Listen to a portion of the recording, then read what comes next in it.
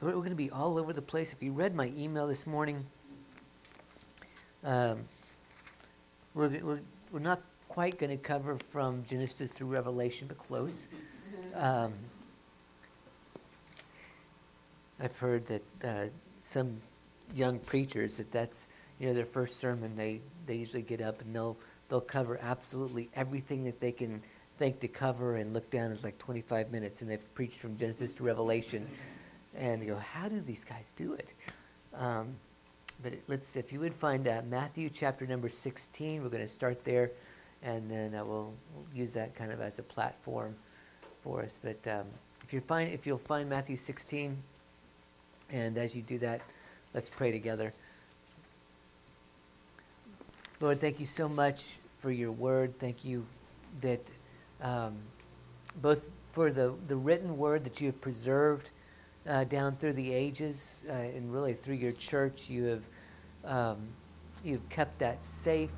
You have preserved it. You have provided manuscript after manuscript after manuscript, and brilliant minds that have come down and looked at all those and compiled them, and so that we can have your words to us, that we can learn all about you and learn how to do life. Lord, also thank you for the word that was made flesh and dwelled among us, and that we beheld his glory. Lord, let us behold your glory today. And as we open the pages of this book, Lord, let us understand a little bit more about you, about your plan, not only through the ages, but your plan for us. Thank you for it, Lord, in Jesus' name. Amen. Let me just give you a quick, brief introduction.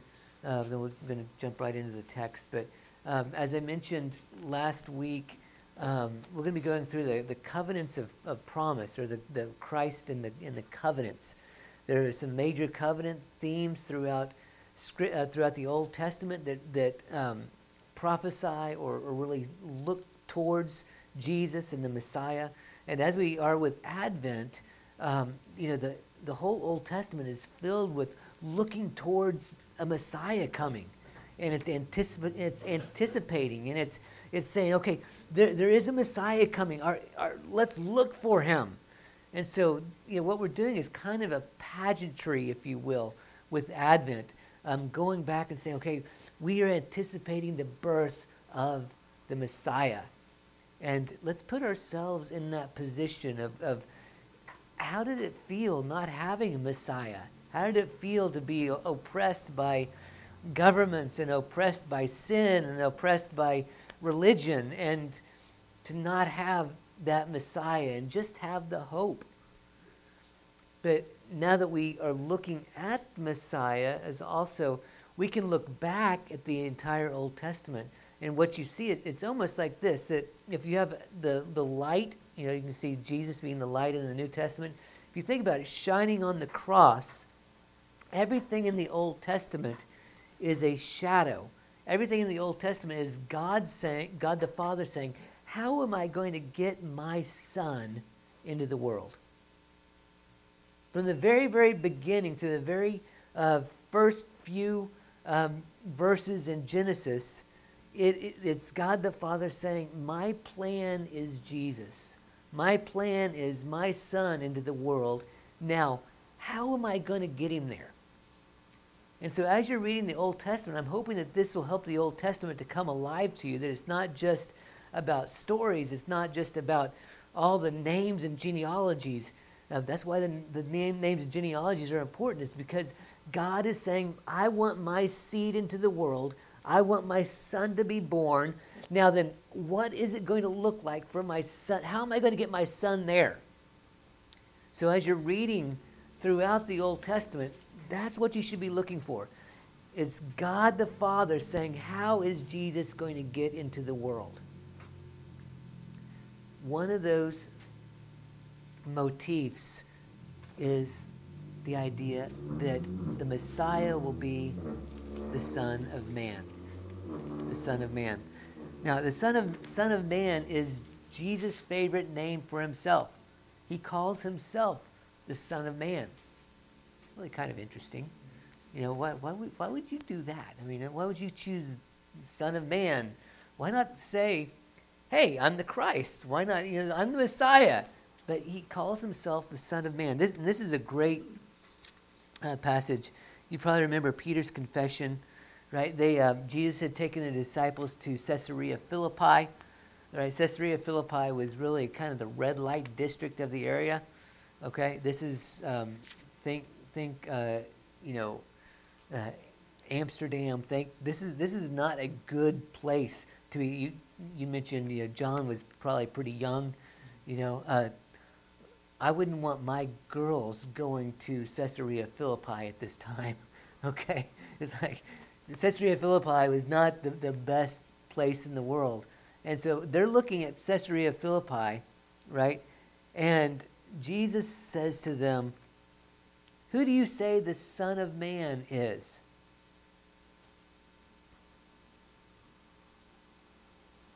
Who's the Son of Man?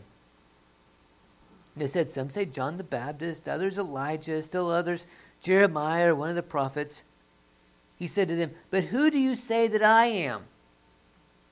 Okay, so he's equating himself. Simon Peter answered, you are the Christ, the Son of the living God. You're the Christ, the Son of the living God. So the Son of Man is the Son of God. Right?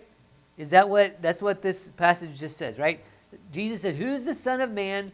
Peter ends up answering, you are the Christ, the Son of the living God. So the Son of Man is the Son of God. Now, we saw that actually when we looked in the Luke passage, right, that it traces the genealogy back to Adam. So you've got Jesus, the Son of God, all the way back to Adam, the Son of God. Now, when you look up Son of Man, in commentaries and different stuff, people, they talk about Jesus being man. All right, he's emphasizing that he's a man like us, which is true.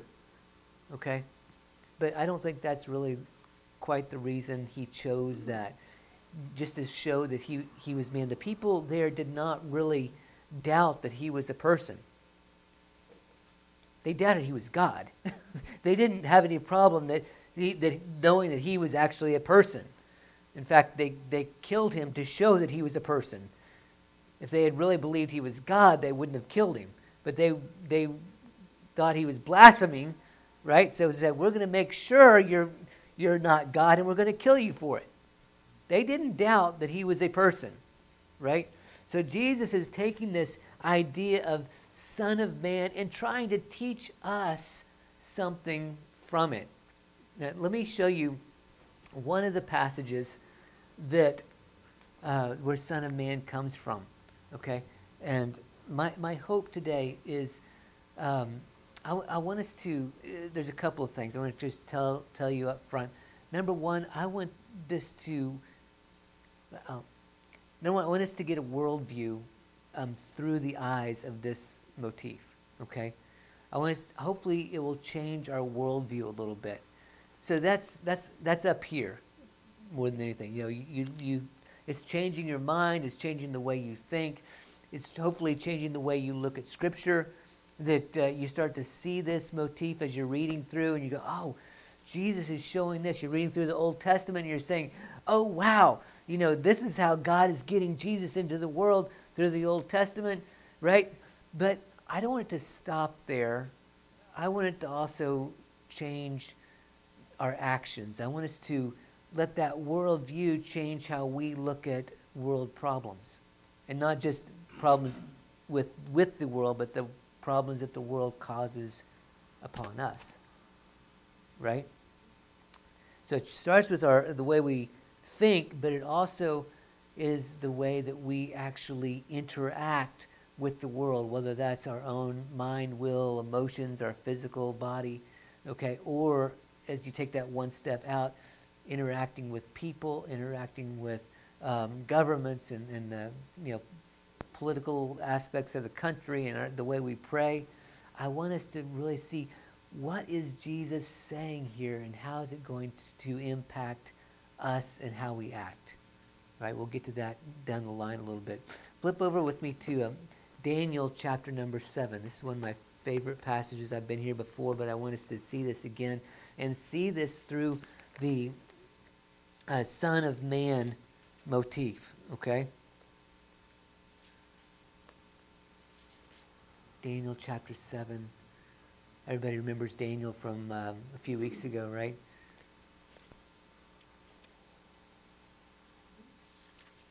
Right. Verse 13. Actually, you know, I'm going to just, can I get someone to read verse 13 and 14 for me? Tim, thank you. So verse 13 and 14. As my vision continued that night, I saw someone like a son of man coming with the clouds of heaven. He approached the Ancient One and was led into his presence. He was given authority, honor, and sovereignty over all the nations of the world, so that people of every race and nation and language would obey him. His rule is eternal. It will never end. His kingdom will never be destroyed. Thank you.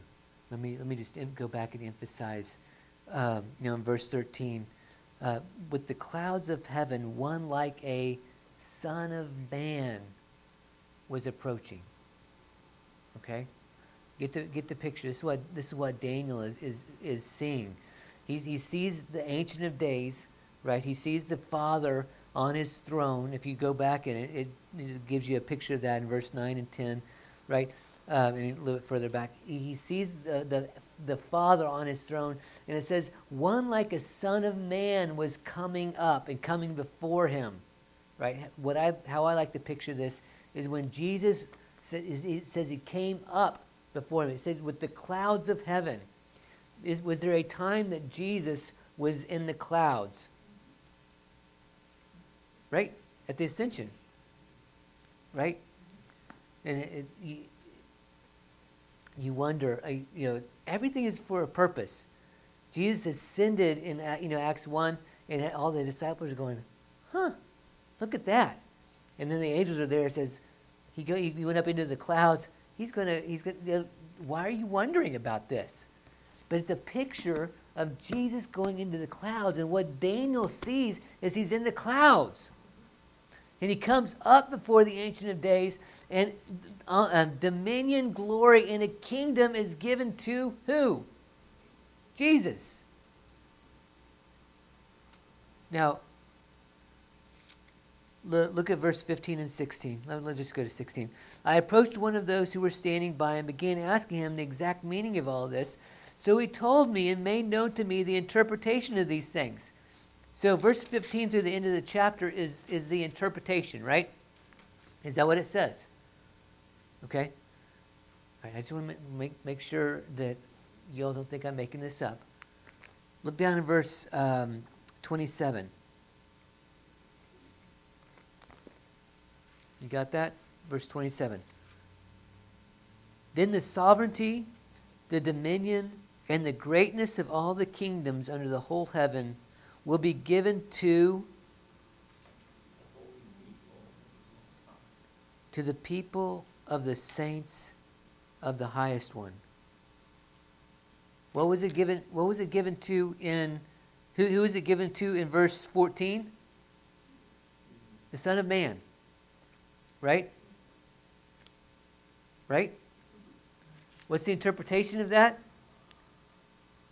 The interpretation is it's given to the people. It's given to the saints.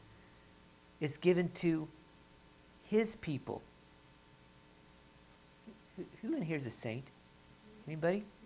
Thank you. Right? It's given to us.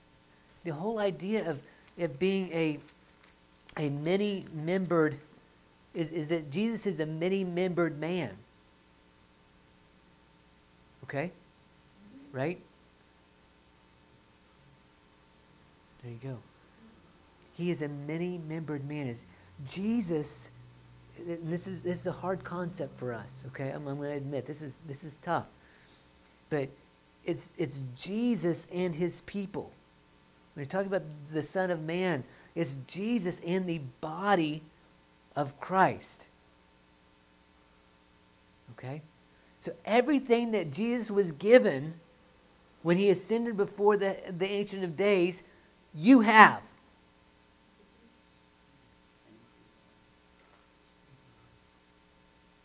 Isn't that, talk about a worldview change. You know, we're here on earth going, oh, let's just, you know, let's just hold on until he comes, right? Can we just hold the fort down? Do you think that's what Jesus is saying? He comes up to the Ancient of Days. He's given honor and glory and dominion and a kingdom to spread over all the earth. And it says it's given to us. Everything that Jesus was given by the Ancient of Days at the Ascension, is given to us. But let's go back. I want to show this a little bit further back too, and we'll end up back in the New Testament a little bit. As I said, everything in the Old Testament is. I'm going to flip over to Genesis, if you will. We're going to go all the way back to the beginning, right? Everything in the Old Testament is there because God is saying, I want to get my seed into the world. Okay? How am I going to get my son into the world? Now, remember God makes the heavens and the earth, right? The earth is formless and void. The Spirit of God is hovering over the waters. Kind of like a dove. Mentioned that last week, didn't we? You know, kind of, he's hovering over the waters. Then God speaks, let there be light. And all of a sudden, the earth is starting to take form and take shape.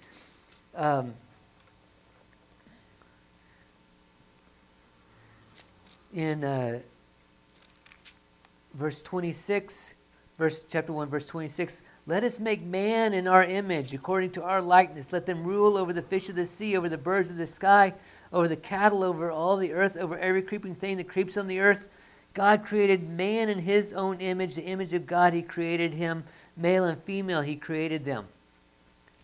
Right? So, what was given? Do you see something that's similar that was given to man in Genesis 1 that was given to the Son of Man in Daniel 7? Dominion. Right?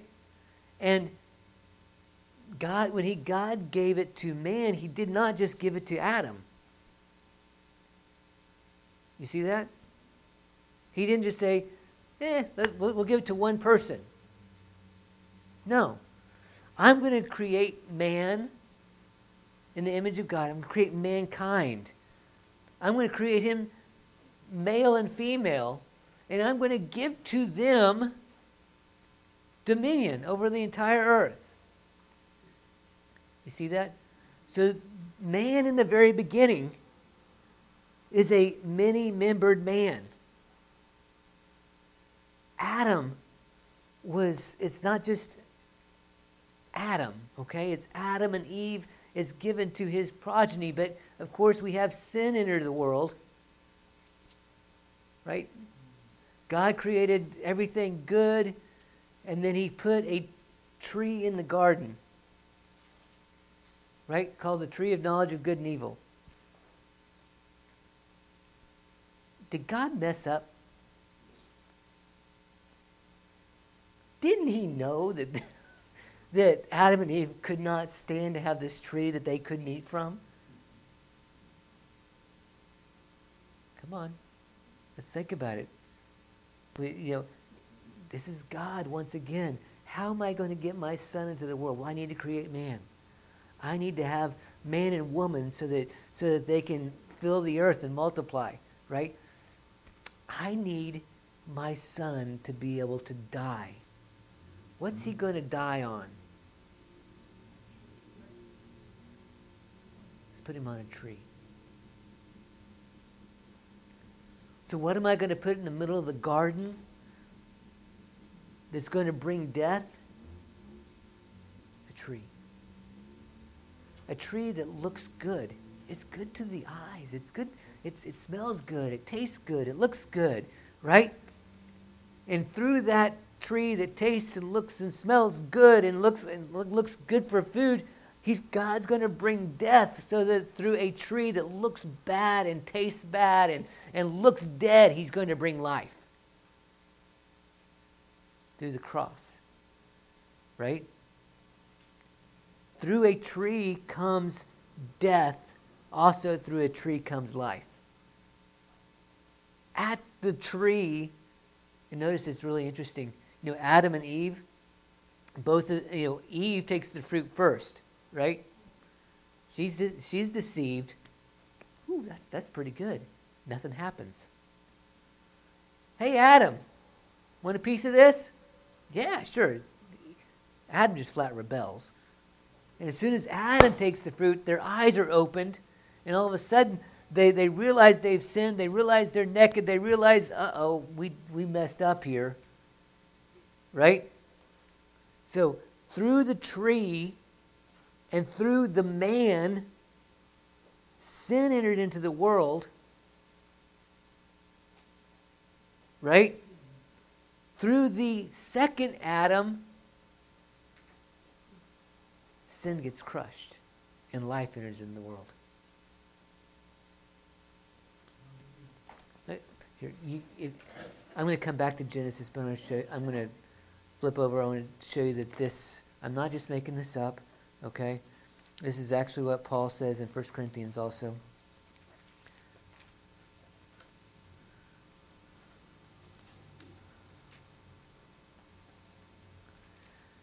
This is, if you want to stay in Genesis, I'll be right back there. This is 1 Corinthians 15, verse 20. It says, "But now Christ has been raised from the dead, the first fruits of those who are asleep. For since by man came death, by a man also came the resurrection of the dead. For as in Adam all die." This is verse 22. "So also in Christ all will be made alive. But each in his own order, Christ the first fruits, after that those who are Christ's coming."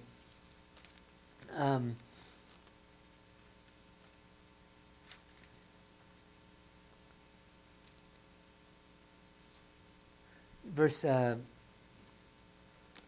42, "So also is the resurrection of the dead. It's sown a perishable body, it's raised an imperishable. It's sown in dishonor, it's raised in glory. It's sown in weakness, it's raised in power. It's sown a natural body, it's raised a spiritual body. If there's a natural body, there's also a spiritual. So also it is written, the first man, Adam, became a living soul. The last Adam became a life-giving spirit.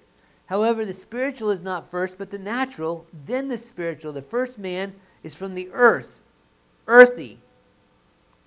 Adam was created out of the earth, right? The second Adam is from heaven, right?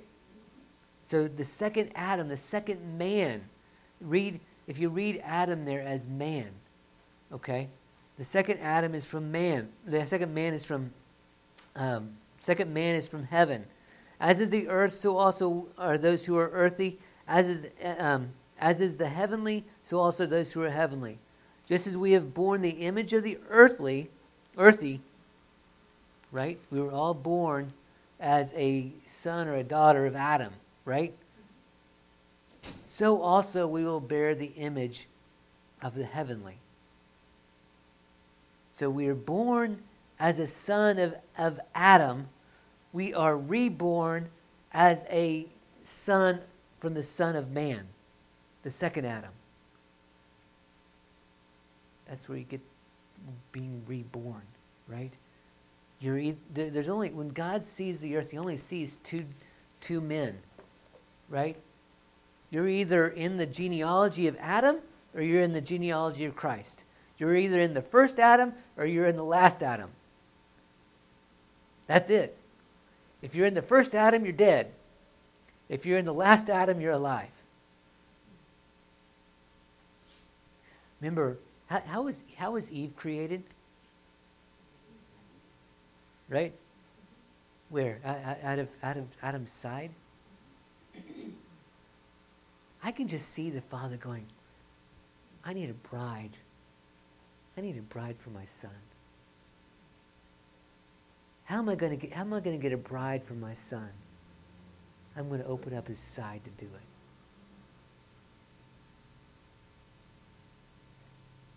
So he opens up the side of Adam, takes a rib, and creates Eve. Jesus is hanging on that tree, and what happens with him? They open up his side, and blood and water flows, and out of that blood and water comes the church, the bride of Jesus. Okay? And in Genesis 3,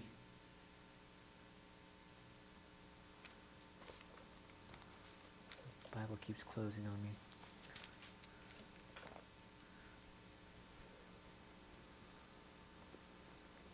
Of course, I said that Adam and Eve both ate the fruit. They both were cursed in one form or the other.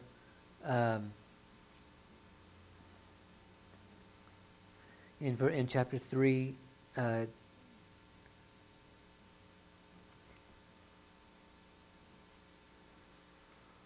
it go? Oh, I'm sorry. Verse. Let's start in 14.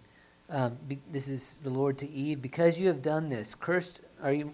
This is to the serpent. Because you have done this, cursed are you more than all the cattle and more than every beast of the field. On your belly you will go. In the dust you will eat all the days of your life, and I will put enmity between you and the woman, in between your seed and her seed. He shall bruise you on the head, you shall bruise him on the heel.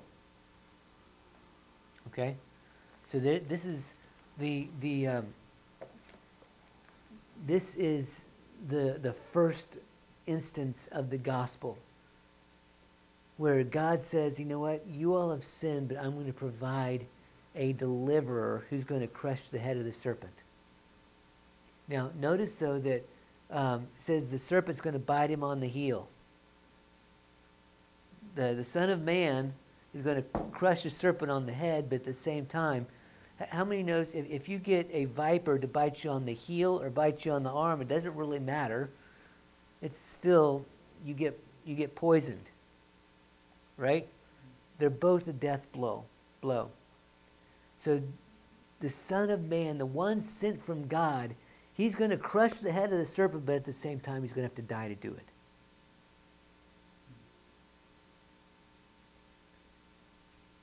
Okay? We have the first gospel. God is going to send a deliverer for us. He's going to send his own son. You know, we look at, as I mentioned, you're either in Adam or you're in Christ. You know, it's no wonder that we have the race relations problems, the problems with terrible things that, you know, we have today, because the people who are in Adam's kids, right, his first kids,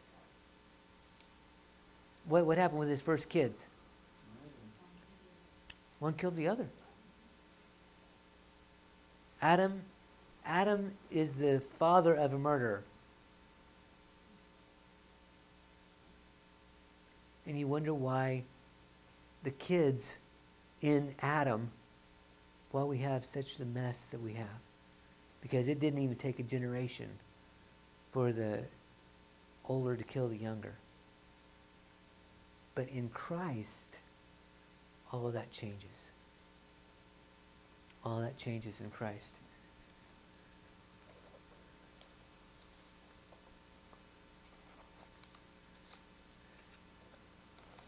Let me show you just a couple other things in the New Testament here. And then I'm going to try to pull this together. Go to 2 Corinthians.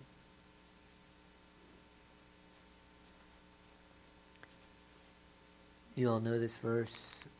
Should know this verse. 2 Corinthians 5.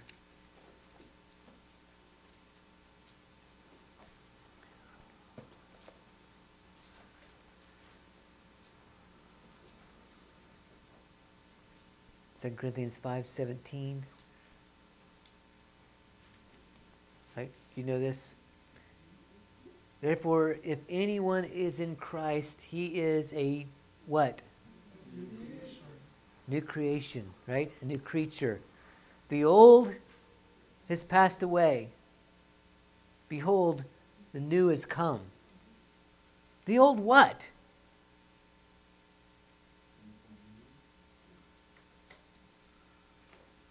You are not in the old anymore. Right? When Paul talks about the old man versus the new man, it's not as much something that is in you. We like to think of the idea of, oh, I've got the old man, he just keeps rising up in me, right? The old man rises up and causes me to sin, or rises up and is, tempts me, or rises up. No. The old man is something that you were in. You were either in Adam or you're in Christ. And when Jesus comes and when you accept him as your Savior, you have become a new creature. Just like in the very beginning, when things are rolling in my. In the very beginning, when God makes the creation, right now God is remaking everything. Okay, I got to go here. Go to John chapter 1. John chapter 1. I was not planning on that. All right, Lord. John 1.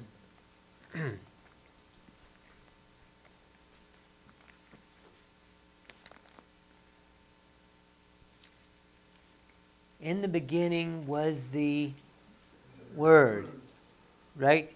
And the Word was with God, and the Word was God. He was in the beginning with God. Now, what other book starts with in the beginning? Genesis. Do you think that John had that in mind when he started his book this way? You think so? Why? Because he's saying, when Jesus comes into the world, not the second time, but the first time, when Jesus came into the world, the Word has become flesh, right? In the beginning was the Word was with God, the Word was God. He was in the beginning with God. All things came into being through him. By the way, you'll know that the Trinity is seen in Genesis 1, right? You've got God the Father, you've got the Spirit hovering over the waters, and then God does what? Speaks. You have the Word that goes forth. John says, all things were created by him and through him. How was that? God spoke. The Father spoke, and the very Word of God, and you take into account Psalms where it says, the Spirit came, the Word came, and the Spirit creates. The Spirit is hovering over the waters, waiting for the Word to go forth. When the Word comes, the Spirit creates.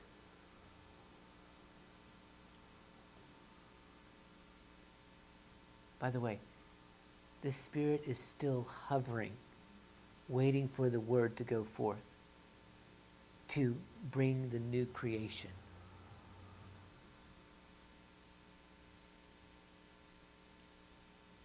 You wonder if your words are important? You better believe it. He's waiting for us to speak out those words that the new creation comes about. It is God's will. Listen to me. It's God's will for all those to be saved, right? We've read that, right? God doesn't want anyone to perish, but He wants all to come to eternal life. God, it's your will for my son or my daughter or for my parent or for my sibling. It's God, it's your will for them to be saved. I'm speaking your word over them, that they will come to know you, that they will not perish, that they will have everlasting life, that they will be convicted of their sin. I'm speaking your word over them, that they will hear, that they will understand, that they will get into their heart, that they need a Savior, and that they will come in. Lord, thank you that it's your will. Thank you that they will come in. Thank you that they will know you forever, that they will live eternally with you. Right? What are you doing? You're speaking the word out and letting the Holy Spirit then go to then recreate the new creation. What is the fullness of Adam? Right? The fullness of Adam are nations. Right? You look in Genesis 10. Genesis 10 is the table of nations. By the way, you know how many there are? 70. You think there's a reason that Jesus chose 70? These aren't happenstance. These aren't coincidence. There's 70 nations. Why? The fullness of Adam are nations. The fullness of Jesus is new nations. We speak and the people come to know him and we have new nations.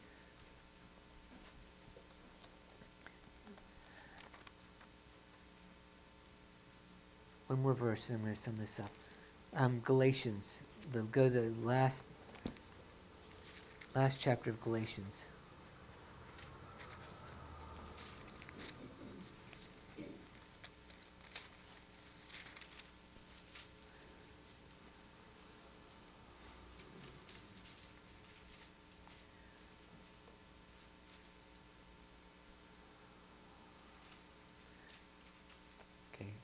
Galatians 6,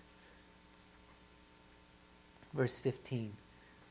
For neither is circumcision, neither is Jewishness, if you will, right, nor uncircumcision or Gentileness, neither is circumcision nor uncircumcision, for neither is circumcision anything nor uncircumcision, but a new creation. And those who will walk by this rule, peace and mercy be upon them and upon the Israel of God. Did you get that? Paul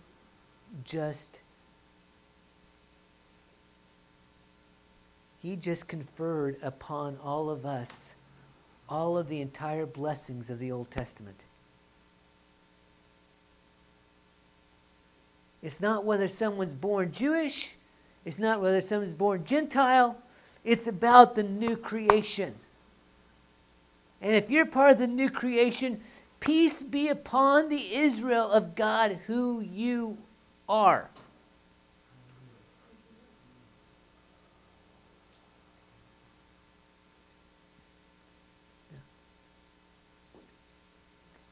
Now listen, I'm hoping you're getting this in your heart, who you are in Christ. That we are his, not only his workmanship created in his image, but we have been given everything that he has. We're never going to be God, but we have been given everything that he has. That is part of the whole idea of Advent. Is Jesus came to the earth and took upon the form of man, and I'm meaning that he had flesh and blood, that when he, and I'm sure as any good tradesman, he probably hit his thumb at one point or another, took that big mallet and went kaboom, and went. He had every opportunity to say something really bad, or he dropped a rock on his toe. And it hurt. He was able to be hurt in every way that we're able to be hurt. He was flesh and blood. And yet he lived the life that God wanted him to live, just to show us that we can do the exact same thing.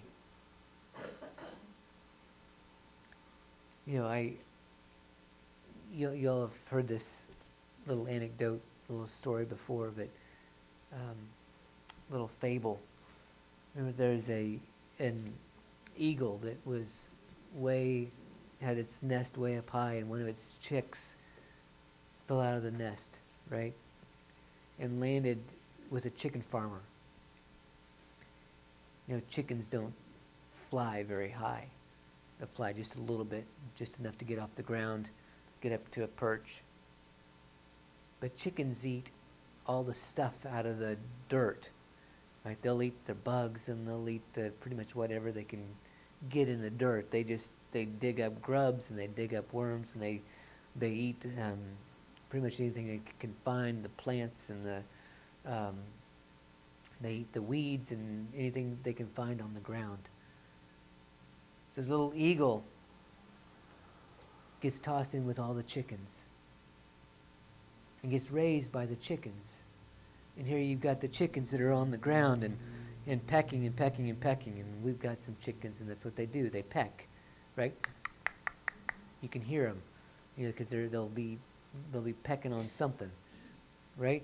You've got the chickens. You've got the eagle that are on the ground learning to be a chicken.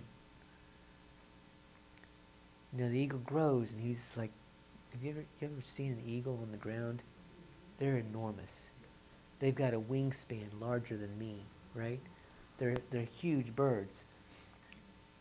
And the story goes, the eagle grows up, and he's still pecking on the ground. He looks up, and he sees this eagle way up in the sky, soaring and doing these grand circles and soaring on the winds, looking for, you know, the next meal or just enjoying its time up in the air.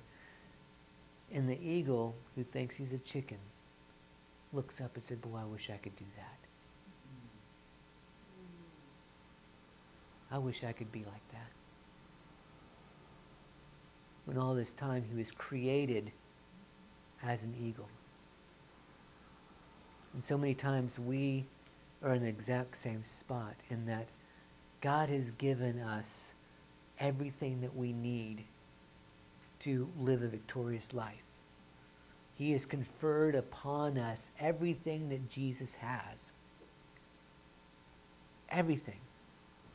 The kingdom, the dominion, the power, the authority.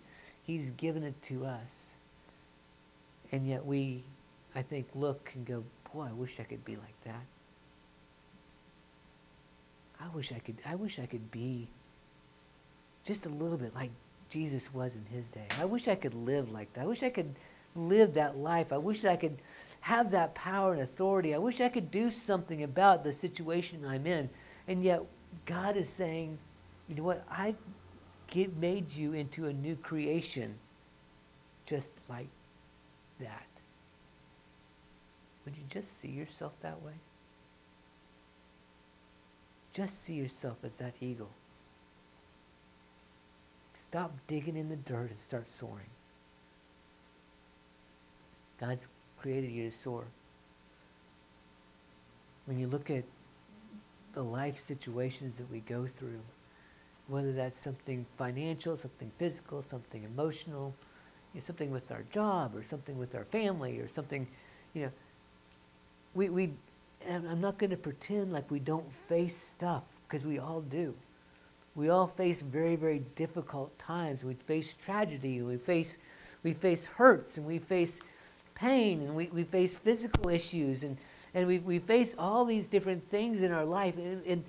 But part of it, we need to make sure that we are looking at that from a throne's eye view. Because we are not seated here anymore. We're seated with Jesus on his throne. Right? That's the whole idea of a Son of Man, is that the Son of Man came and he ascended and he got placed upon the throne and dominion and said, hey, come up here with me. We look at it through that lens, but we're not only just looking at it that way, it should inform everything that we do. The way we speak about those situations. As I said, it's the word going forth. How do you speak about situations in your life? Right? You speak life to those things.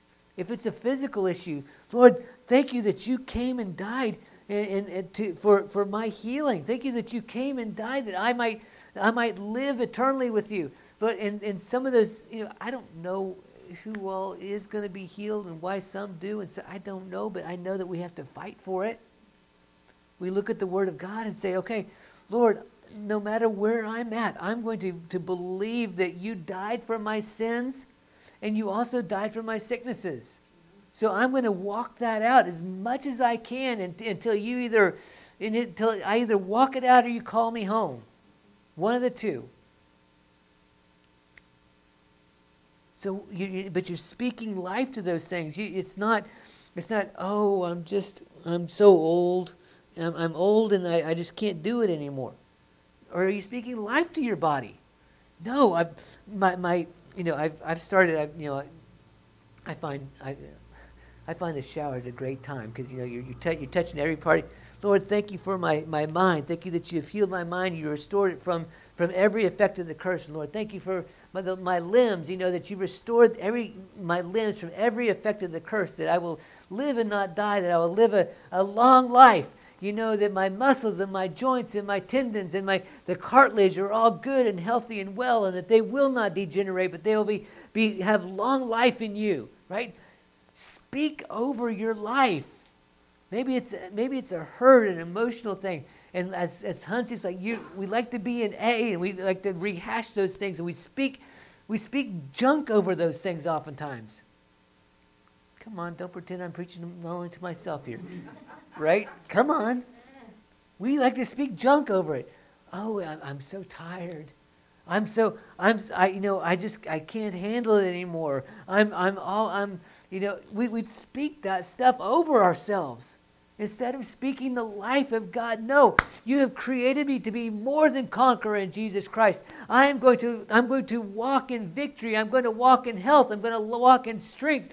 You've not created me to suffer, but you have created me to live in a victorious life. And even if I do walk through the valley of the shadow of death, I know that you are with me, and my home is not in that valley. You are taking me through that valley so that I can be at home on the other side. Even though I walk through times of trial and tribulation, thank you, Lord, that you're with me and you're going to get me through those times of trial and tribulation. I'm going to walk all the way through them, and you're going to be with me through the entire process. Thank you, Lord, that you're carrying me through those things. Right? Speak over your life and your situation. Speak the life of the Word and the life of Jesus. Speak the life of the Spirit. Let your words create those things, because the Holy Spirit is still hovering, waiting for us to speak from the throne. That's where you are, right? Come on. Get into your mind. Get into your heart. That's where you're seated. And He's waiting for that voice from above for the new creation to come about. Thank you, Lord, that our town is not going to perish. Thank you, Lord, that our town, it's going to be hard to go to hell and Wyndham. That everybody in our town is going to hear the gospel. That maybe that we're going to believe that people are going to have to intentionally try to get away from God. That the majority of everybody, they're going to hear and they're going to respond, that they're going to come in, that they're going to repent of their sin, that they're going to be saved. Thank you, Lord, that everybody in the town hall is going to hear the gospel and that they're going to respond to the gospel. This town is going to be led by a group of men and women that are solid Christians, that they're going to hear from you, and that the decisions that they make are going to come down from the throne. Thank you, Lord, that they are going to look for advice and wisdom from the church, and it's not going to be a wisdom from man. It's not going to be a wisdom from other political parties. It's going to be wisdom from the church. Thank you that this town is going to be a place that is not addicted to anything except addicted to the righteousness and holiness of Jesus. Thank you, Lord, that this town is not going to be a place where people are impoverished and they can't get out of that situation, but it's going to prosper. It's going to be a place where people come to this place because it is a prosperous and holy and righteous place. That people are going to come into this area and they're going to immediately feel the Spirit and the presence of God, and they're going to say, there is no place like this place. Amen. Are you speaking that sort of thing?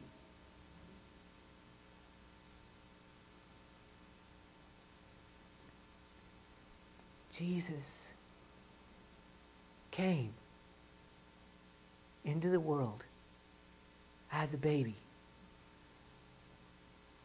so that we could live the life that he lives in every aspect. The Son of Man.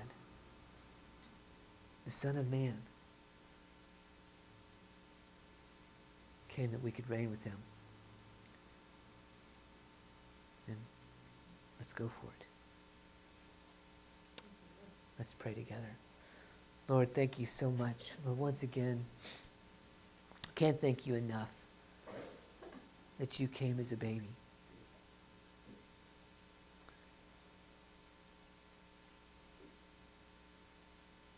You left everything to have nothing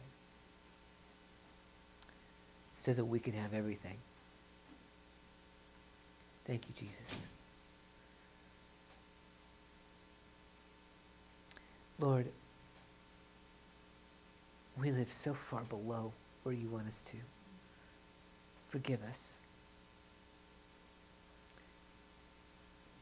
Forgive us for pecking at the ground like a chicken and just being lost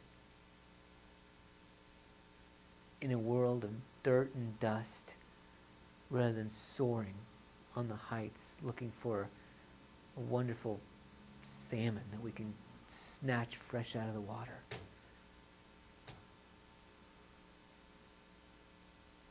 Forgive us. Lord, let us see ourselves as you see us. Let us speak over our friends, our family, our neighbors, over this area, over this church. Your words. And let us see the new creation take shape and take form right around us. Lord, forgive us for all those terrible words that we've spoken. Whether those are words about our own lives, words about our family, our friends, words about the town, the church, doesn't really matter. Lord, forgive us. Lord, let those words come to no fruit. No, Lord, let those words be struck down. Forgive us for speaking words more that what the devil would say than what you would. Lord, forgive us.